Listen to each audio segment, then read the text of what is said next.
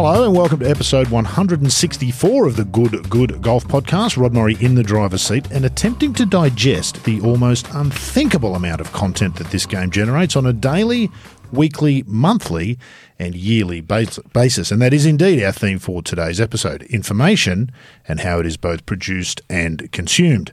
In a moment, the former editorial director of the ABC, Alan Sunderland, will join us. But before that, let me bring in my co-host, Jimmy Emanuel. Jimmy, we're flying without Logue this week, but given that he's not working media like us, that's probably not a problem. He'd be useless in this conversation anyway. I feel bordering on useless in this conversation, so Logue would be truly useless. I'm feeling like a fifth wheel myself. Enough of us. Let's get to today's topic, and it is a big one. Where do you choose to get your golf news from? Established sources like magazines and their websites, Facebook, podcasts like this one, anonymous or otherwise people on Twitter? Or do you engage in a broad cross-section? What do we mean in 2023 when we use the catch-all term, the media? Is it some or all of the above, or is it something completely different? Information might be the most important commodity in the world. And for all the technological change golf's undergone on the course, it's in the information space where most of the big impact changes have come. As I mentioned in the intro, we're privileged to be joined on this episode by a man who I think it's safe to say knows very little about golf, but certainly knows a lot about the media. Alan Sunderland's a broadcast journalist of more than 40 years' experience, author of several children's and adult books, a strong advocate for public journalism, and as I mentioned earlier, was the editorial director of the ABC from 2013 to 2019. I'm sure that wasn't without its controversies. Alan, welcome. Appreciate you taking the time. Thanks very much. Thanks for the intro. You got it half right in that I do know nothing about golf. Let's go with that. I said very little in fairness as opposed to nothing, but you'll fit right in. Let's start with the seemingly simplest yet perhaps most complex question. What, or is it who, is the media? Yeah, okay, so that's the next hour taken care of, no problem at all. I'll just pop out and make a coffee and we'll come back. Look, I guess here's the point I'd make about media. For a long time we defined it by who paid for it. Mm-hmm. There were gatekeepers in the media because the internet didn't exist, and so if you wanted to be part of the media, you had to have a printing press or a broadcasting license. And that kind of became by default the way we defined the media. If you had a job working for one of those people that were the gatekeepers, you were the media. Now, of course, those days are gone because anybody, as we know, any fool can start a podcast. And so anybody, any group of fools, anybody can be out there. You know, you can have a website. It costs you next to nothing, and it's proliferated. So it becomes a very difficult question. For a long time, we talked sneeringly about citizen journalists as not being real journalists. So look, my answer to that question is a simple one, and that is that I've always been focused on the fundamental ethical principles of journalism, how you do the job. Journalism is not a job you have, it's a thing you do, regardless of who you do it for, how you pay for it. And so I've tried to, in my writings and in my work, define some fundamental principles of journalism around accuracy and diverse perspectives and impartiality and approaching issues in a journalistic way. So that my definition of journalism is if you are out there adhering to those ethical principles in the way you send information to the public. So you're not a spin doctor. You're not pushing someone else's cause. You're not pushing your own personal opinions. You're trying to find out what's going on and tell people. That is at the heart of good journalism. Are journalism and the media different? And have they always been different, but we just didn't recognise it? It feels like we used to think journos were the media. Look, the media is just one of those catch-all phrases that we throw around when we talk about the things that we consume. So really, you're watching a movie, you're listening to a TV show, you're watching Succession, you're watching a golf telecast, you're consuming media. So there is a specific section within media which goes to the way in which we tell people the news they need about the world they live in. And that is the news and information. And the reason it gets blurred is that there's an awful lot of stuff out on our airwaves and in print and online and in blogs and podcasts that are people telling you what they reckon, what they think, their view on the world. Absolutely nothing wrong with that. We like and enjoy and consume that. But when I talk about journalism, one of the reasons I called the recent book I wrote, The 10 Rules of Reporting, see how I slipped in an ad there, is that I draw a distinction between reporting and journalism, let alone journalism and the media. So for me, reporting is seeking as dispassionately as you can to find out what's going on and tell people and provide the context they need. And then that you can be a columnist, you can be a sports broadcaster, you can be a chat show host, and they all fit in the broad category of media and of journalism. But it's handy to dig down and distinguish between what we're talking about. Do you need to have done the first to effectively do the second? You need to have been a reporter to be a good... No, not at all. But it's interesting, you know, I've got a little section where I talk about opinion. And one of the great mistakes people make is to assume that if you're not a journo, I mean, Alan Jones famously said this and a couple of other shock jocks did, they're not journalists. You know, they're commentators, they're entertainers. If you are writing opinion, you don't have to have been a journalist. You don't have to adhere to those fundamental principles of accuracy. But the more you do, the better your opinion is. So one of the biggest problems, one of the common things I say about opinion is you get your own opinion, you don't get your own facts. So a lot of opinion writers will twist the facts to suit their agenda. They'll misrepresent other people's views. They'll create straw men. So I've always thought that good opinion writers, the more you are aware of those principles of journalism, then you overlay on that your own perspective. Here's what I make of all that. But if you get all that wrong, you're starting from a pretty shaky foundation. What's the relationship between that? We see a lot more of that opinion stuff there because the gatekeepers are no longer there, aren't they? You used to find opinions in newspapers and Jones on radio and TV, but there was very little of it. There are only a few people doing it. Now, of course, everybody can do it. How's that changed the relationship with how we consume media? Is that more where people get, do you think, their news from or their view of the world from than that reporting that you talked about earlier where it's about facts? It's a problem, and I think it's a problem. I think there's a reason. First of all, you need to understand why there is so much opinion out there these days. And there are everybody's got one, Alan. They're like bums. Exactly, precisely. And to some extent, we like to read things that reinforce our own view of the world and suit our... We don't like to be uncomfortable. We like to read things that reinforce our... So there is that tendency. There's no doubt about that. But opinion is cheap. It is cheap to make. It is cheap to produce. And the business model for journalism has largely collapsed around the world. The internet has made so much information, good and bad quality, free and easily accessible, that people are losing money hand over fist. Newspapers are closing. Budgets are being slashed. And if you don't have a lot of money and you're doing 24-hour-a-day content, which is really important these days too, let alone on-demand stuff, then you got one or two paths you can head down. You can do the difficult, complex, expend a lot of shoe leather and time and money to actually dig out what's really happening in the world. Or you can just sit at a microphone like we're doing right now and just tell people what you reckon. Yeah. So you can either send people on the ground into a dangerous situation like Gaza, or you can just say, I know what's going on in Gaza and let me spend half an hour giving you the benefit of my wisdom. And so it proliferates because it's cheap and it's superficially attractive and easily digestible. Mm-hmm. We're in a niche industry, Jimmy and I. I'll get your thoughts on this in a moment, Alan. What do you reckon that means for us, Jimmy? With what Alan's talked about there, which is broad, that's the media. We have our own media in golf. We've got 2 retail magazines right here in Australia, one of which we both work for. What does all that mean to you, what Alan's talked about there, do you reckon? Particularly as a younger person coming in. Not young, younger. Younger. Younger. I'm looking at him, he's definitely younger. These are facts, not opinion.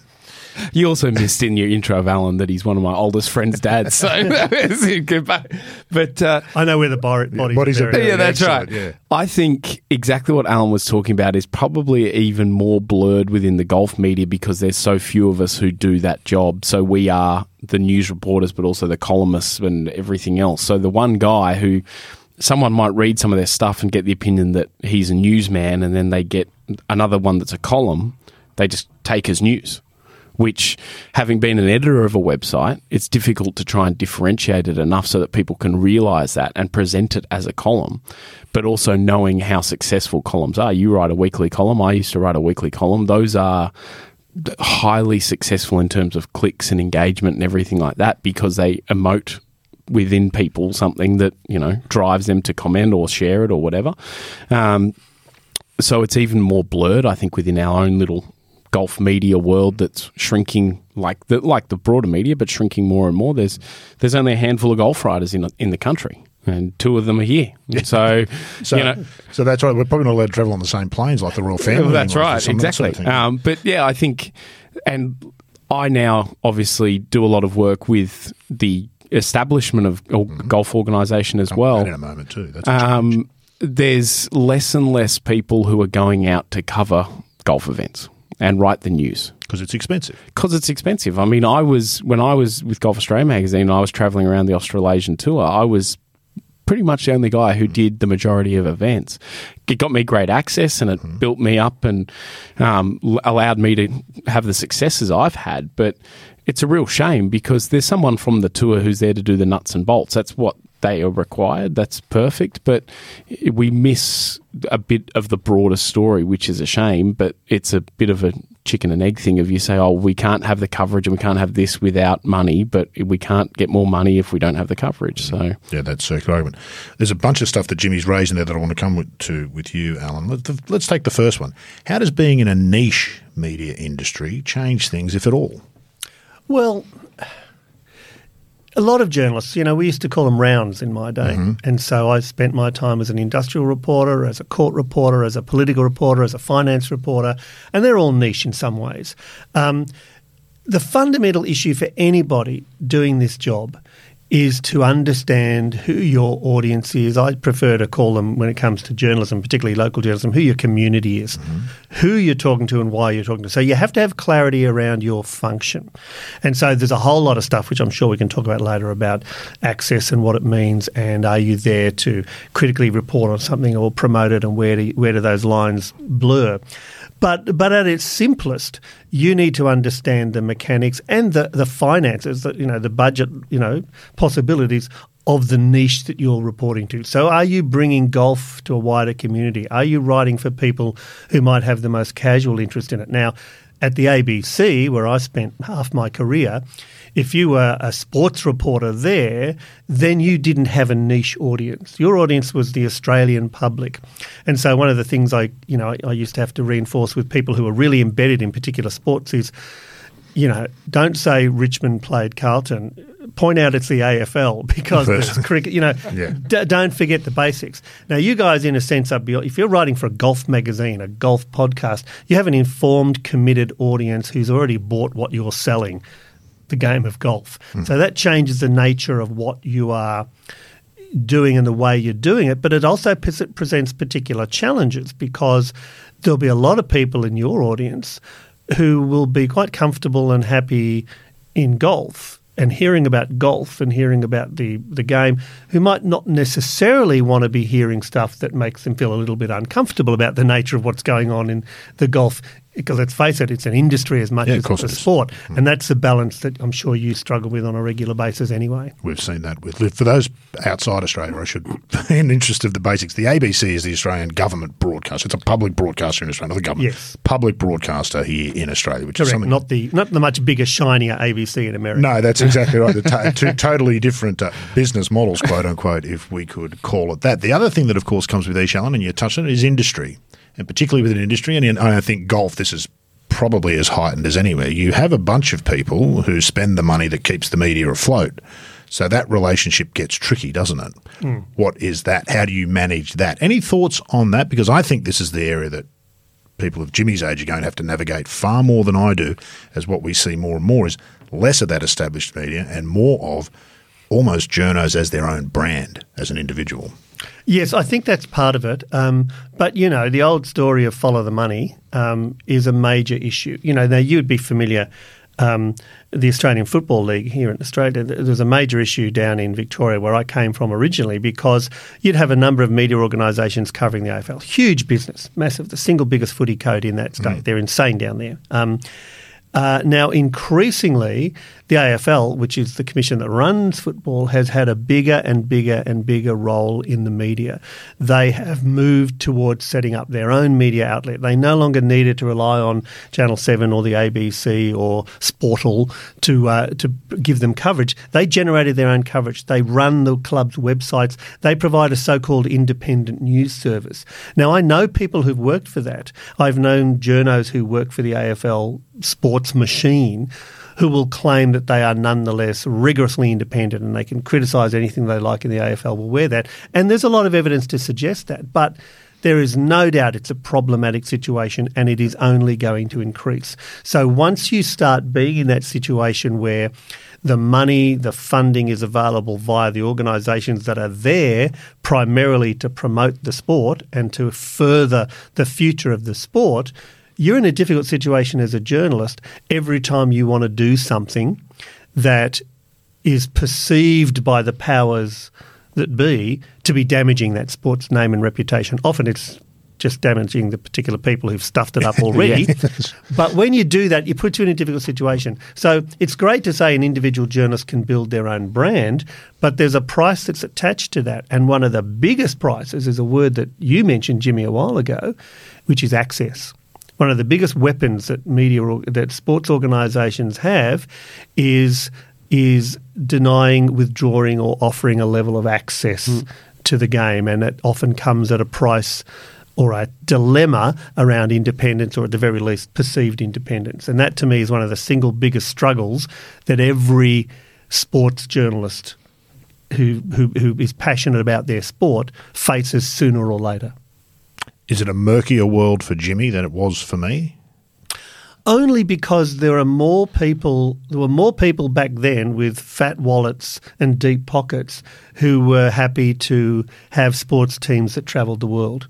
And this is no different to journalism full stop across the board, that there were days, I'm sure if you go back a generation, the number of people covering the tour would have been much greater. Yeah, absolutely. You know, when I started in the press gallery in Canberra covering federal politics, there was one entire corridor of the press gallery which was just for radio, and you had all commercial radio there, and it's called Radio Alley, we called it.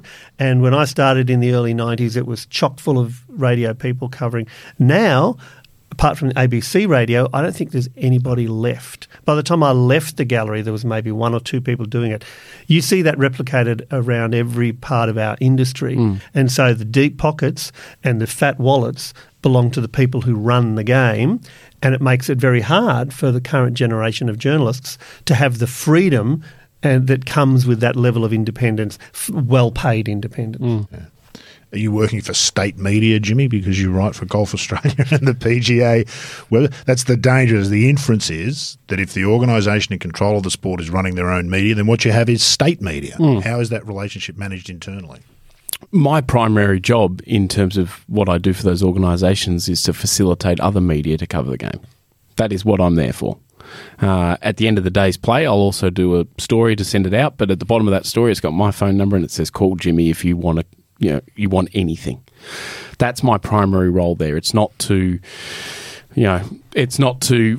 make everything seem rosy and great about what's just happened. That's my job there, and is to produce content so that people can then follow up. Whether they do is that determines. Now, that's a very different part of my job to being the guy showing up and looking for the story that was going to be interesting and potentially get me into trouble and lose my access, which has happened before.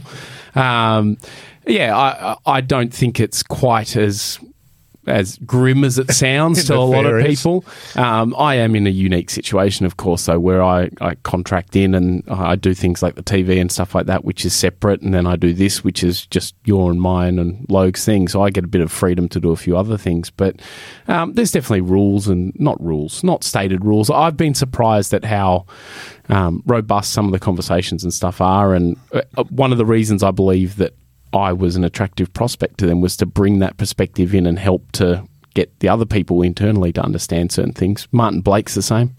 Blakey was a great sports writer for a long time, and he's been ensconced down there for years now. So, I don't think we're the state media necessarily. Although you and I would both probably agree that PGAtour.com is a very different model, similar kind of setup. What are the internal discussions like about media and media management? As journos, we have our thoughts, I think, on what goes on the other side, quote unquote. What's it really like on the other side? It's interesting. It's very open and clear, and everyone shares their opinions about what's what and how to do things and how to best get people to write and talk or do whatever about the game. It's there's a lot of willingness to try and engage with people and help them, or also educate them as well. That's been a big thing for me, is not necessarily traditional media or people you and I would consider media, but a lot of the other stuff, the commentary and discussion on social media is stuff that it gets my goat a little bit, because a lot of it's ill-informed, and I want to be a part of being spreading the actual correct information so that then people can make a judgment call. Not saying that they have to fall into line with what we do and what we say, but so that they're actually informed in those discussions. But like we said at the start, anyone can start a podcast, anyone can start a Twitter account, and then if they have one or two things that people like, suddenly it climbs and climbs and they've got an area of importance, and some people become attached to the notifications on their phone telling them they got likes going, so they just start going with anything. I think in the golf media space, that has been the biggest change in the last 2 years with Live, where Live Golf comes in. Look, some of those I can tell you, some of those from, this is pre what I do now when I was at the magazine, some of those accounts, they're getting tournament access and everything like that, with a helping hand. And then they go and they just talk and talk and talk and talk. And then eventually people sort of lose interest because it's the same thing again and again and again, because they're not covering the game. They're not covering every part of the game. They're just talking about one element, and people go, oh yeah, we've heard it all before. I think even traditional media slipped down that rabbit hole with Live Golf, and that columnists every single week were writing the same thing. So it's the perfect storm, Live Golf, isn't it, Alan? You've got the celebrity of Norman. You've got the oil money of the Saudis. You've got the evil empire of the Saudis. You throw all of that into a journo's computer and he's going to come up with a great story. Yeah, I think that's right. I'll tell you the thing I found most fascinating about that. I always thought from the start that there were two issues really deeply intertwined when it came to Live Golf. And let me say at the outset, I'm no expert on this, but the dominant story was the understandable story, which was Saudi sports washing. Why are we going to let this mob come in with a terrible human rights record that knocked off Khashoggi and et cetera, and they're going to come into this sport? And everybody was up in high dudgeon saying this is terrible, we cannot allow this to happen. And it's part of a pattern.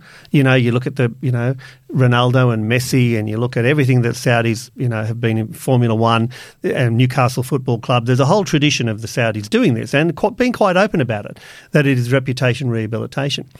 But at the same time, there was a second story going on, which was like World Series cricket, which was like the establishment, the PGA, defending itself against an interloper who wanted to come in with deep pockets and change the sport and take it away from the people who controlled it. What I found fascinating was that there wasn't enough focus on that second aspect, because the PGA allied themselves, put themselves on the side of the Angels and said, we can't have this Saudi sports washing, this horrible regime throwing its weight around. Being brought up 9/11. And people, yes, exactly. And people absolutely jumped in. A lot of golfers and a lot of riders. Look at what Peter Fitzsimons was writing at the time, one of our, very senior sports writers.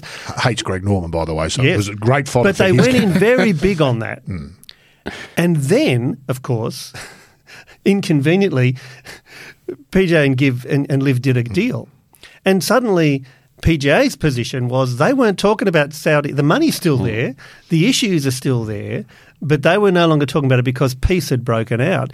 And it kind of left those golfers in particular and riders who'd gone all in on the side of PGA against the evil empire, they left them with nowhere to go. And that's a fascinating, for me, that was always a fascinating thing that ideally what a lot of writers would have been writing about to some extent, and I'm sure some of them did, was the extent to which PGA was arguably cynically allying themselves with the side of the Angels on sports washing when it suited them, and then walking away when it no longer suited them. And that just goes into that murky nature of the fact that what you guys are covering is a multi-billion-dollar industry.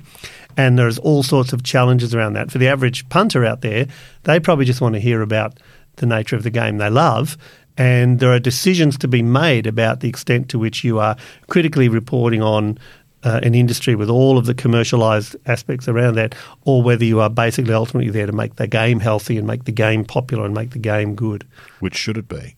Well, it's a dilemma that affects every journalist in every area. I don't want to suggest it's only affects sports journos, but it is a particular problem for sports journos in my view, because if you are a serious journalist and you value your independence and your impartiality, then you're going to call the chips. You're going to call it the way you see it. And when there are uncomfortable, difficult issues, you can be in love with sport, in love with golf or whatever, but you will not hesitate to cover issues which may well in the short term damage the sport and its reputation because they're there to be covered and it's a warts and all without fear or favour. That's the nature of journalism.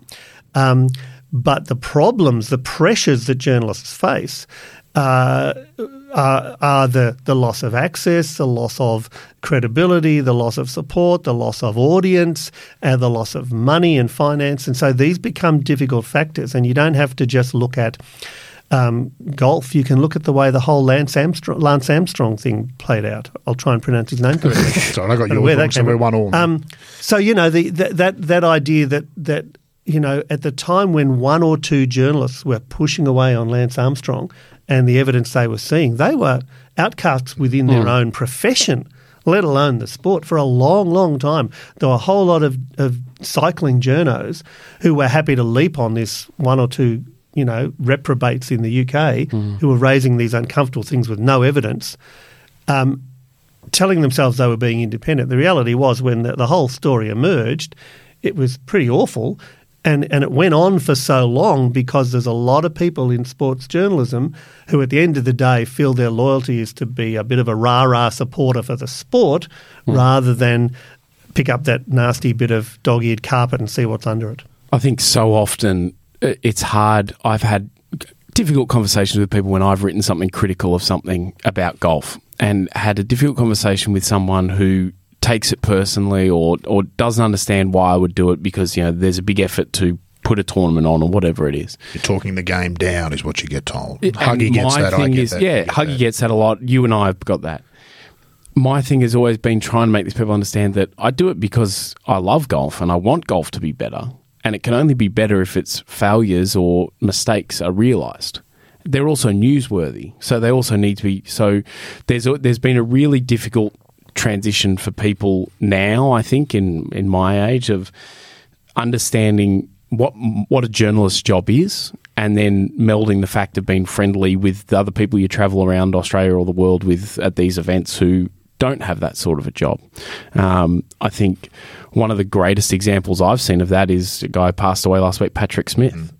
Patrick Smith was could be the most scathing and biting columnist, but he loved those sports he wrote about.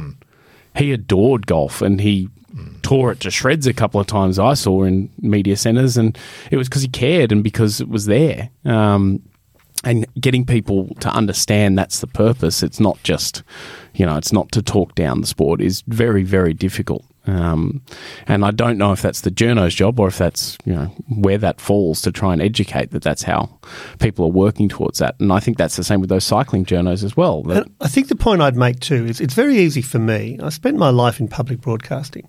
The good people of Australia paid my salary. It's pretty safe, isn't it? And I had, and despite everyone, jumping on us being left-wing troublemakers or, government controlled because they paid our money, the independence of the ABC is, yes, at the same time often. The statutory independence of the ABC gave us a lot of wriggle room. And it's easy for me to be a purist in this area, but it's important to say that we all live in a world of compromise, okay? It doesn't matter who you are going to find it difficult at times to be reporting things that are potentially in conflict with the people who pay your salary, okay? So if you are working for a golf organisation, if you're working for AFL.com, then there can be some great journalism. And depending on the relationship they set up, some organisations are very good about saying to its people, listen, you want to have a go at us, have a go at us. That's what we're paying you for. But there will be perception issues and real issues around it. But everyone faces them. When I was at the ABC, we had a cancer cluster in one of our buildings in Brisbane. Oh, so I remember this, yeah. And we had to evacuate the building and people were getting sick and dying and nobody knew why. I can't tell you the amount of internal pressure within the ABC and scrutiny over how we were reporting How to report it, that's right. And when any organisation has to report on itself, and I'm talking media organisations that are rigorously independent, there are tensions and pressures and difficulties. And at times I would have people inside ABC management saying to me, that program is doing a story saying the new building we're planning to move to is not very environmentally sound and it has sick building syndrome. Do you know how stressed our reporters are? Do you know how and irresponsible it is? It's not true, and you should not be casting doubt on the new building when we're moving out of a cancer-riddled old building. And my response to that was to say, well, talk to the journo. Tell him your view. He's going to report it the way he sees it. If it's wrong, then tell him where the facts are wrong. But otherwise, we're not going to interfere in reporting about ourselves, even if it's damaging for ourselves. On the other hand of that, you don't necessarily look to Channel 9 to do the best reporting on scandals inside Channel 9, or Channel 10 or The Age to do the best reporting on problems within The Age, because people perceive them as being too close, too biased, too problematic. So every journalist faces the challenge of confronting those pressures. And all you can really do, whether you're doing stuff for the establishment, doing stuff for an independent podcast, is manage them as best you can and be open about disclosing and dealing with potential conflicts. Because sometimes, even if there is no conflict, there is a perception in your audience of conflict. You put it out there, you say, listen, judge me for my performance. These are the pressures. This is what I'm doing. And there will be times where those conflicts are too great and you have to walk away from them. But it's important not to say that there are good guys and bad guys, and if you take anybody's money, you're in trouble. We all take somebody's money. Yeah, exactly. We talk a lot on this podcast about the image of golf being problematic outside the game. Non-golfers' view of the game is very different to those of us within the game. And we've got media problems in as much as we have our own media. So golfers spend a lot of time talking to each other and not so much to people outside the game. The image of journalists in particular, and the media generally, the mainstream media, I think, is probably not great either, Alan. I think many in the public see us as a bunch of, lined up with our snouts in the trough. How important is that? How important is it to overcome that? And how can people who consume media rather than work in it, we've all had the advantage in this instance of working in the media and seeing how it works. For those listeners who haven't done, what do you sort of look for, and how do you deal with that as an issue? How do you figure out who to trust? Yeah, well, of course, the best thing anybody out there can do is buy and read my book, The 10 Rules of Reporting. It goes without saying. Link in the show notes. Yeah. Invoice in the mail. Unfortunately, the deal I did when I wrote it is I don't get $1 from any future sales. So there's no personal interest in this at all. But no, seriously, one of the reasons I wrote the book, and one of the reasons I've spent a few years now towards the end of my career, because you listeners out there can't see how old and haggard I am, is because the currency of successful journalism used to be financial. Used to be how healthy your budget was, and it didn't really matter about anything else. With the change in the industry and the collapse of business rules, increasingly journalists are coming to realise, and people who employ journalists are coming to realise, that the single biggest currency is trust, and how you earn and gain that trust. And my view is that the only way that you are going to start to build and establish trust, because you're right, journos are somewhere around real estate and used car salesmen, lawyers and politicians. Podcasters are slightly higher, I believe. Much higher calling. The only way you're going to start to turn that around is to establish a relationship with your community, with your audience, where you're transparent about the methodology and you're accountable to that methodology. So it's the ethics, really boring, nerdy, unpopular word, that's going to drive the success in the future of journalism. And that's not just me saying it. If you look at there's a report that comes out every year out of the Reuters Institute in Oxford that looks at media trust. And it breaks it down by countries and nations. In Australia, still the most trusted media are the public broadcasters, SBS and the ABC. And I think they are most trusted, despite campaigning against them, because they are so clearly and committed to a set of standards, and because the Australian public feels like they own them, because they do.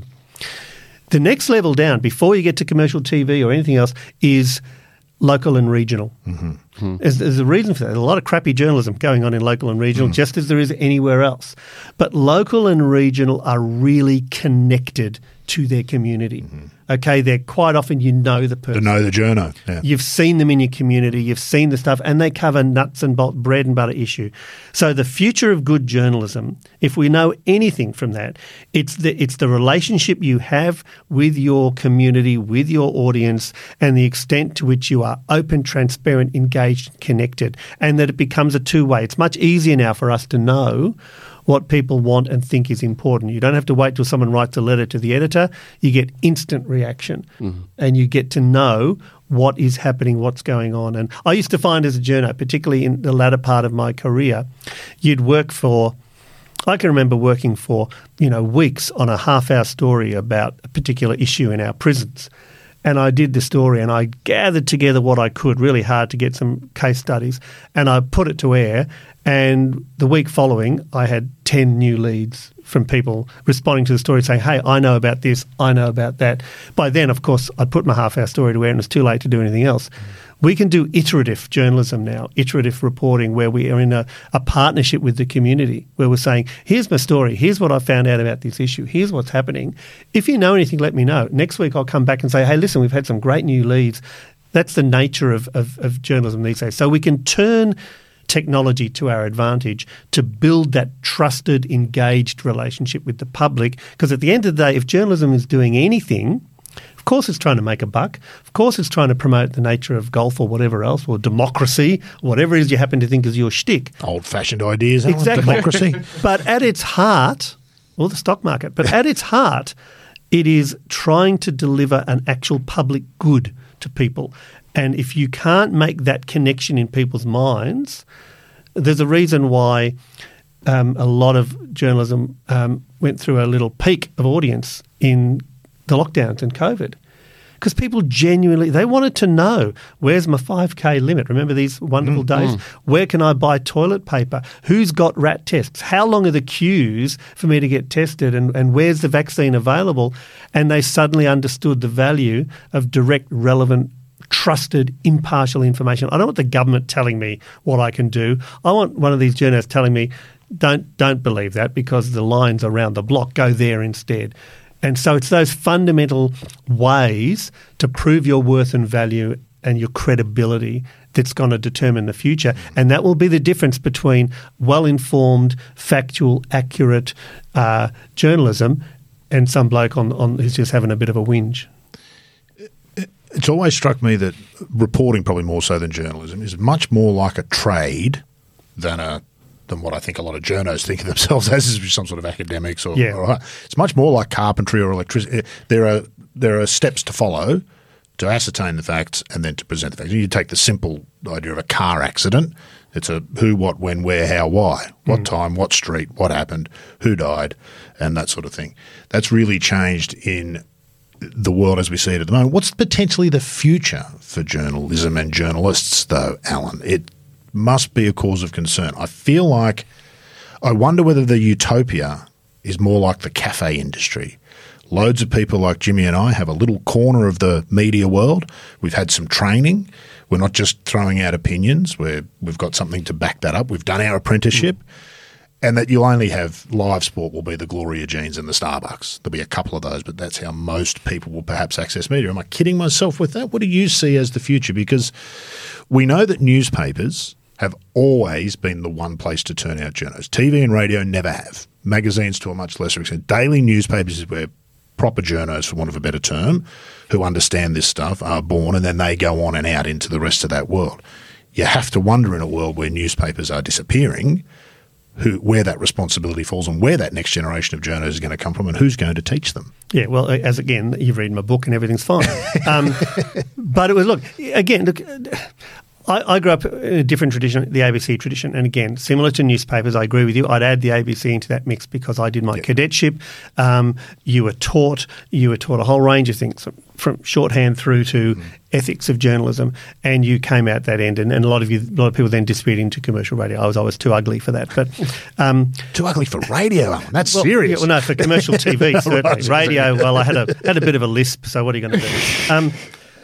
Look, you're right about one thing, that it is. I often say, when I used to do my journalism training, particularly on issues like impartiality, this idea that people criticise it, saying journos are not, they're of course they're subjective. We all are. Who are you kidding?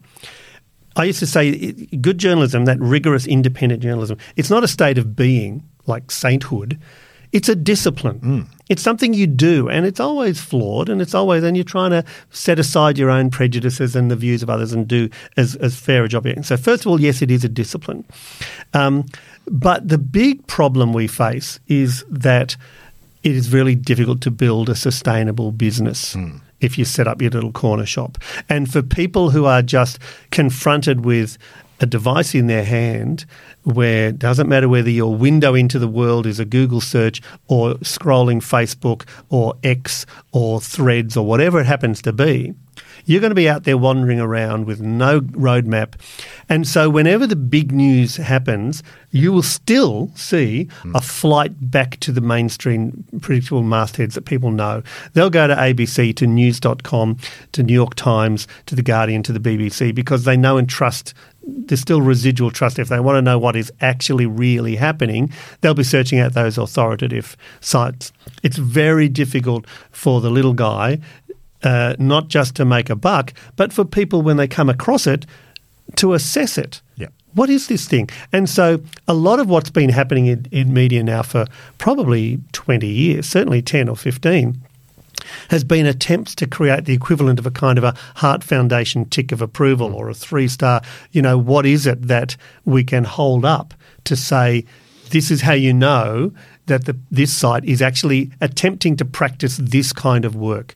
So I think the principles of good transfer of information have never changed. I'm a traditionalist. I'm old-fashioned. I think you go back to those fundamental, funnily enough, there are exactly 10 of them, principles of journalism, of reporting, and they remain important. What's difficult is to know whether people are doing that. If you're listening to a podcast or reading a 10-past story, how do you know how much rigour has gone into the gathering of it?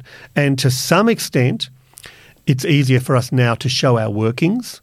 If you're doing a radio story, when I was in ABC Radio, 4 paragraphs, 4 sentences. That's your yarn, right? Not a lot of room to show your workings.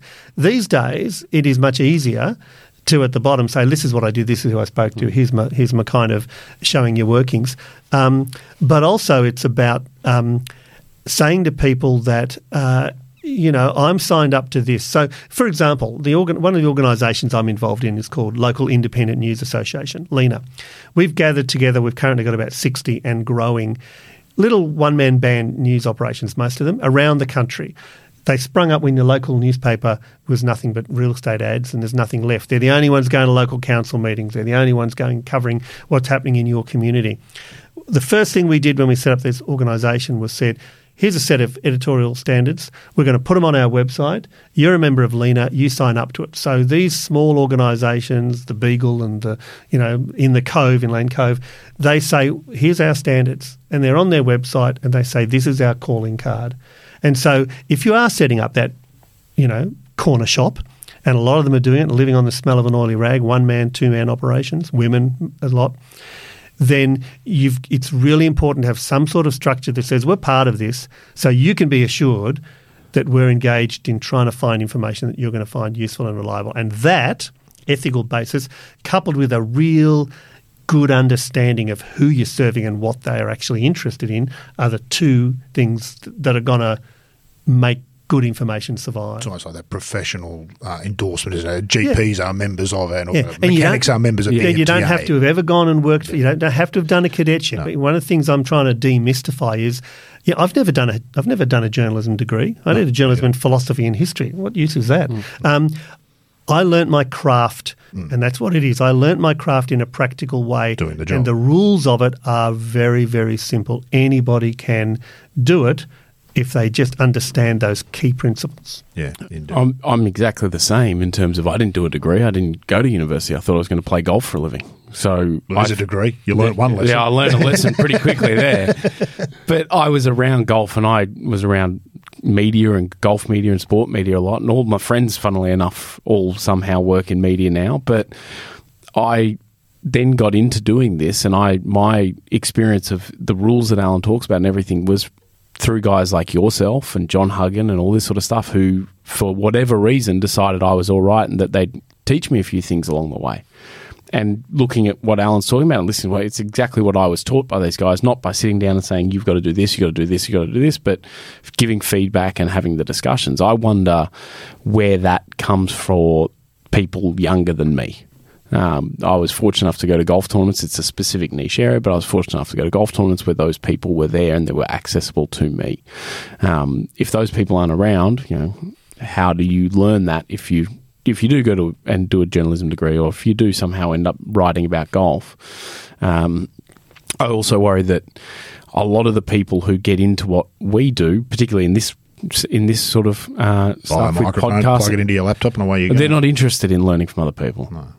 And that's the biggest concern, that, learning from other people is so, so valuable in terms of your craft and everything like that, that a lot of the people I see come into golf media have we've already got a little bit of a following, so we already know what we're doing. And they have success, but they don't have something like that guides them. that then it can become problematic down the road, or it makes it even more difficult for themselves, I would say. I should say there's also quite a damaging, I think, and ultimately false debate going on within journalism itself. And I'm talking about the journalism academics, the industry, the young generation of journos. There is this argument out there that says, let's do away with this old-fashioned concept of journalistic objectivity, because we know we all have opinions. We know we're all hopelessly subjective. So instead of pretending that you know that this sort of view from nowhere where you are just God and it's true because you're saying it, that kind of mantle that journalists assume of being objective, forget that fiction. Let's acknowledge we all have our own perspectives and just be transparent about that. And so let 1,000 flowers bloom and we can all be transparent about it. Now, first of all, to me, that's a good definition of a spin doctor. But secondly, when you actually question and interrogate that view, the problem actually disappears. So I've had a lot of debates with people who say objectivity is dead, forget impartiality. And I'll say to them, okay, but you believe in being accurate? Yes. You believe in seeking out facts? Yes. You believe in chasing down facts even if they're inconvenient and you don't particularly like it, but you follow the truth where it leads you? Yes. And you believe in properly and fairly representing the perspectives of others and not setting up straw men? Yes. Okay, well then we have no argument. What the hell are you talking about? If you want to then add your personal opinion at the end of it, as long as you tell people this is my opinion, but here are all the facts that led me to it. So let's get back to what we actually all agree on, which is that fundamental discipline of trying to be fair dinkum and saying, look, this is an uncomfortable fact, but I'm not going to pretend it doesn't exist because it's not part of my worldview. So ultimately there is a fundamental difference between someone who is serving their own view of the world and being an advocate or an activist for it, and somebody who is attempting to dispassionately serve the public and tell them what's going on. And we should never lose sight of that. But at the moment, it's kind of a bit unfashionable to talk about that discipline because it's hard work. It is hard work, and if you give people... It's not perfect either, is it? No, of course it isn't. You can never be right. You can never get it right. No, and so when I talk about, for example, a good newsroom, if you're running a program, a good newsroom will have a diversity of people. They'll have people who are conservative and liberal and Labor supporters and who come from different ethnic backgrounds, different socioeconomic backgrounds, not because we want each one of those to have an opportunity to air their particular prejudices and blind spots to the world in turn, but because we want that collective group to expose and eliminate each other's blind spots, to call out the assumptions and the comfortable, traditions of, old white bloke journalism. And so diversity in service of impartiality, transparency in service of that fundamental role of trying to be fair dinkum about it is what we have to get back to.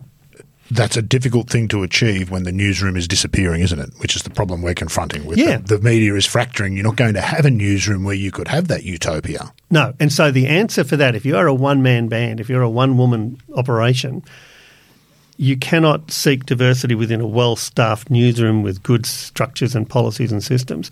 So you get the fundamentals right and you engage with the community, and the community will keep you honest. The audience will keep you honest. The people that you are, because it is much more of a two-way communication. So if you're out there, you might think you know what people are interested in the world of golf, but the more time you spend engaging not just with the people who run the golfing industry, but the people who are out there, hitting balls into the rough every day, you'll start to get a sense of what it is that matters most to them. There's a big debate in our area of Lane Cove at the moment about, a redevelopment that's going to, affect the golf, and there was take one of Sydney's major golf courses away for some other development. Getting an understanding of what matters to people and what people are interested in, how important those factors are, how much does it cost to play golf, where do you get your gear from, all of that sort of stuff means that you are that is the substitute for a good, diverse, interesting bunch of people is the engagement with your community. I think around Moore Park we know particularly the coverage stuff, and this has been the unique one. I've been on the other side and been trying to manage that.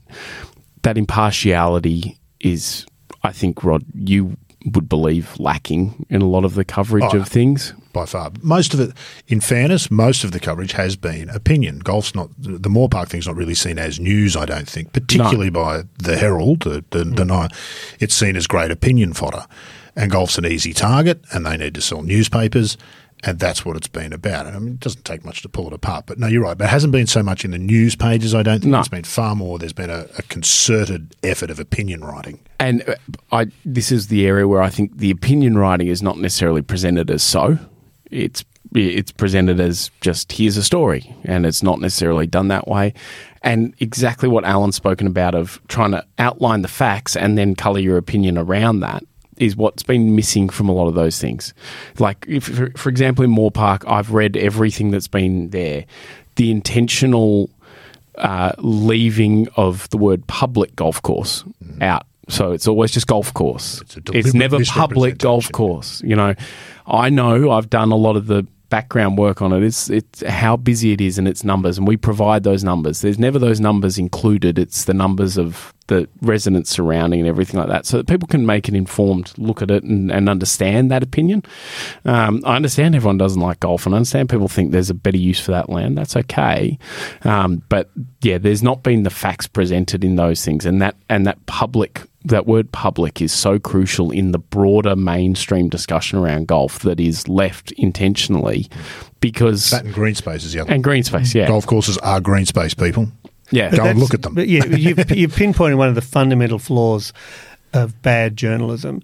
And that's why, like, 90% of journalism is accuracy and context. You can argue about bias, but 90% of it is, if you get accuracy and context right, then it's very difficult to go too far wrong. So what you're talking about there is a lack of context. Yeah. Okay, so you can choose to say, look how many golf courses are in this part of Sydney, and now they're planning to take away half of one, who cares? But what's missing the context? Well, how many of those are very expensive private courses? How many of those are public courses? How much other green space is there? How much development is there? It's the more you add in context. And so one of the things I spend a lot of time talking about with journos is you need the selection of the facts that are material to this story is crucial. So there are two ways you can sin against the rule of accuracy. One is getting information that you put into your story wrong, and the other is leaving out information which should be in the story. Right. Those are the two things. And it keeps coming back to that fundamental thing that at the end of the day, this is a simple discipline. And the challenge is, if you come up through an established media organisation 20, 30 years ago, the expectation is you learn that craft. You learn that discipline from the old bloke next to you and the people beside you. That was a good system, Alan, I think. And if you come in, of course, and if you come in alone, because it's so easy now with no gatekeepers to get into the business, gatekeepers, where do you learn that from?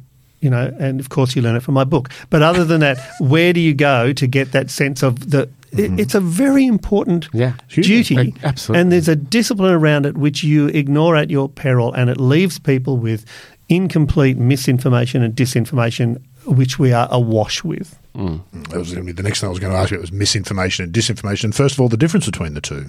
One is deliberate and one is less. Disinformation is deliberate. Disinformation is I'm going to attempt to hoodwink you by deliberately and in a calculated way. And there's only one justification for disinformation, which is often forgotten, and that's satire, parody. And provided people understand it's parody, there's some fantastic stuff out there. But misinformation is ignorant, incomplete, we don't know, let's assume it was accidental. They've just done a sloppy job. And they are both problems. And in a way, to some extent, misinformation is a bigger problem because it just speaks to a general loss of skills and time and rigour. Forgivable in some way. And it's understandable, but it's also more damaging because there's so much of it around. Disinformation you can pursue and pin down and out people. But both of them are a problem, and for the average consumer out there who just wants to get a sense of what's going on, it can be very challenging, and there is no easy answer. Otherwise, we wouldn't be spending all this time talking about it. Misinformation is like breaching a rule of golf. Disinformation is blatantly cheating. Yeah, absolutely. Things. Everybody breaks the rules of golf at some point, but that doesn't mean they're cheating. It's an unintentional little mistake as opposed to kicking the thing and not telling anyone about it. Brushing the sand away or whatever it may be, or whoever it may be that you're talking about. Whatever the infraction may be. What do you see for your future, Jimmy? We'll wrap it up in a second. What do you see for your future? Because you're in this unusual space, I think. Usual time, perhaps. Well, yeah, I don't know. I've never been much of a planner. That's how I ended up a golf journo after trying to play golf for a living. I'm not sure. I mean, I really enjoy what I do. I love what I do. I love the fact that I now get to work across all different mediums as well. In the last week, I was at a tournament where I was doing the social media stuff for the tournament. I was writing the end of day story, and then I was doing on-course commentary, all which are completely different roles and completely different ways of informing and completely different audiences. And then I went and spoke with you on a podcast a day later. I'm trying all these different things, and I really enjoy it. Opportunities are probably less in some ways. That I love writing, and I love writing about the game of golf. I'd like to write about some other stuff as well, but I love writing, but there's probably less and less opportunities for that, which is, looking into the future, probably a slightly disappointing element to it. But I'm not sure. A lot of people end up doing what I'm currently doing, which is moving into the sort of comm side of things, and you do stuff that is engaging and exciting and worthwhile work, but it's not putting your name to a story and putting it out there, which is a thrilling thing, I think, still. I've been doing it for a while, and you've been doing it for a lot longer. There's still a certain thrill to writing something and proudly putting your name on it. Yeah, it's the Facebook comments and the I hate Rob Morrie and all of that sort of stuff is why you do it. Yeah, that's right. Is Jimmy having trouble seeing his future, Alan, because he doesn't have one? No, I'm an optimist in this space. I've always been optimistic in this space, and that's for one reason only. The demand from the public for good, reliable information that they can trust about things that matter will never go away. It is as great, if not greater now, than it has ever been. That has not gone. The fundamental task which needs to be done is as important now as it's ever been. We are going through a difficult and challenging time to build good business models around it. We are in transition in building good business models around it. But anyone who thinks that all they're ever going to need for information about golf comes from the official PGA website, that's never going to happen, right? And so the demand for information will be there. The role will be there. The need to have a craft and a discipline of delivering it will always be there. And over time, what will emerge from this huge period of transition that we're currently going through will be sustainable business ways and mixtures of ways, publicly and privately and community, of funding this need, because it's a need that will always have to be met. The market will answer all of it our will sort prayers itself. Well, eventually. market and or government. We have ways of delivering public goods, things that are a public good. We need hospitals, we need schools, we need roads. Sometimes we go through a period of building toll roads and think that's the answer. Maybe it's not. We sort it out as a community because we need these things. Information is no different. Yeah, it may be even more important. There's a fabulous guy I used to follow on Twitter. He's not on Twitter anymore. He's one of those who's decamped. Jeremy Latour. He's an associate professor at Lehigh University in the States, writes brilliantly about the media. And he summed it up, I thought, the best when he said, news essentially, if you think about it this way, 5,000 years ago, if you had a community of people and one of them went out into the bush and saw a bear, it's important that they come back and tell everybody there's a bear. Now, a lot of things happen to information after that, but that fundamentally is what news is. Be careful, there's a bear out there, or be careful, there's a lake over there, whatever it might be, and that's what we're talking about. And don't forget, for as long as we've had men who cry bear, we've had boys who cry wolf. That's exactly right. And then that's why Jeremy has a job teaching everything that comes after it, which is what you're talking about. It has been fantastic. Where can people get your book, Alan? Because I actually will buy a copy. I've forgotten it. Look, it's available in, you can order it online. It's not hard to find. Get some links. Yeah, read my children's books as well. Start with those. 10 Rules of Reporting. It's out there. I think Scribner published it. And important for people who aren't in the media, I think, to read and understand some of those things so they can spot what those in the media are getting right or wrong. It's not an academic book. It's a short, simple, punchy book that's designed for people who want to be journalists or who simply need to understand how to understand the community, the media they're reading. I feel like that's the bit we've moved into. It's been fabulous to have you. And they could also then target their criticisms of you online more. They might start by getting my name right. I do teach one of the 10 fundamentals. I do teach people how to complain. That's exactly right. Thank you, Jimmy. Been great to have you along as well, mate. Been good. Been a pleasure. Good and fun. That is episode. What episode did we say? 164. Done and dusted. Next time we get Alan back, by the way, we'll talk about learning the banjo. See, now I know nothing about that. I'm well out of my comfort zone. 164 done and dusted. We'll be back next week to do it all again here on the Good Golf Podcast.